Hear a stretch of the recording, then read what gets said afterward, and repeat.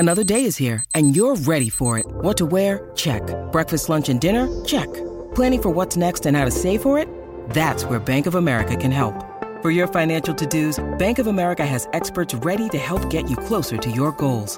Get started at one of our local financial centers or 24/7 in our mobile banking app. Find a location near you at bankofamerica.com/talktous. What would you like the power to do?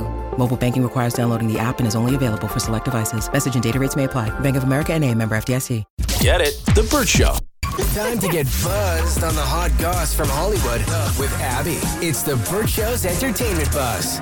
Fans are concerned about Wynonna Judd after it looked like she could barely walk at the CMAs. So Jelly Roll was performing and actually brought her out for a performance of his song, Need a Favor. So she comes out, and for the most part, she looks fine. She comes out from stage right. She makes her way over to the middle of the stage where she meets Jelly Roll in the middle. But then she grabs onto his arm, and they just stay there the whole time. And it honestly kind of looks like this is how it was in rehearsal. Like Jelly Roll didn't seem jarred by this at all. He kind of was like, okay, it looks like, we weren't sure if she was just going to be able to stand next to me, but she was hanging on to him for the entire performance. So one fan on Twitter was wondering that maybe she was having a bout with vertigo. This is something that she's opened up about in the past. She previously had to pull out of a CBS New Year's Eve live in Nashville last year because, again, she was having an extreme bout with vertigo. So she's okay. We haven't heard anything from her, but that vertigo is no joke, man. Yeah. If you've never been around somebody that's had it,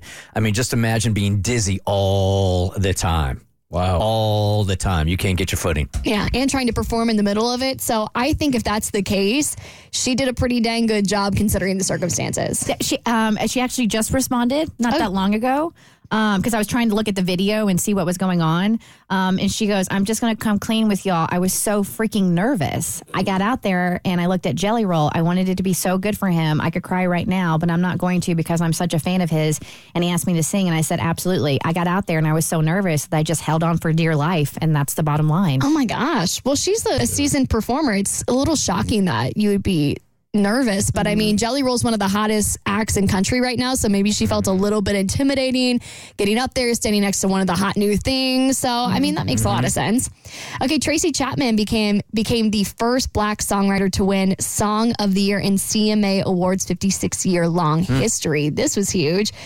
She wasn't at the awards ceremony, but she was honored, and Luke Combs, of course, gave her flowers because he did the cover of it.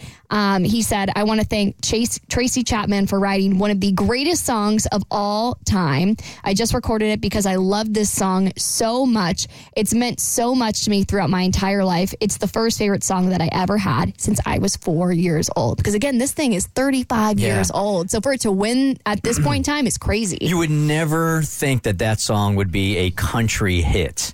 And I really have to listen to the lyrics of it because I'm not very good at that. But it must resonate on a whole bunch of different levels. I just thought it was about a fast car.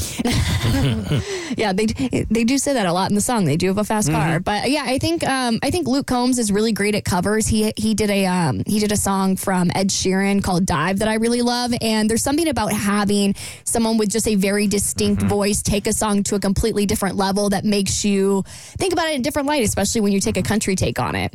All right, Drew Barrymore is opening up about some of her icks when it comes to dating, and she says that one of the unsexiest things about a man is someone who might take naps. You know what's less sexy is being an adult little bitch in the middle of the night because you didn't get a nap in that day. I would also love to know what time she wakes up every morning. Naps can be very beneficial.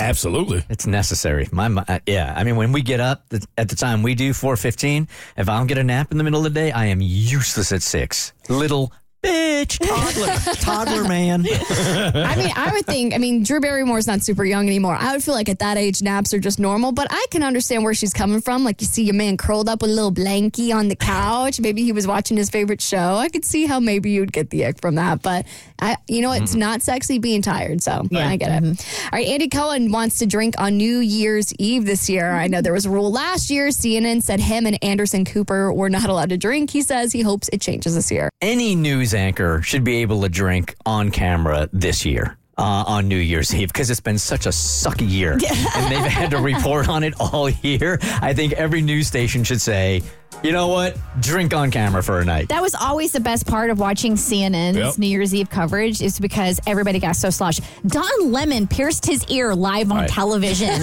Great TV. Because he was so drunk. It's so fun and so entertaining. That's how you would get me to watch it. All right, he says he's totally cool with his daughter having an OnlyFans because you know what? She's bringing in a lot of money. We'll talk about Charlie Sheen's unusual response on your next eBuzz on The Burt Show. Get it? The Burt Show.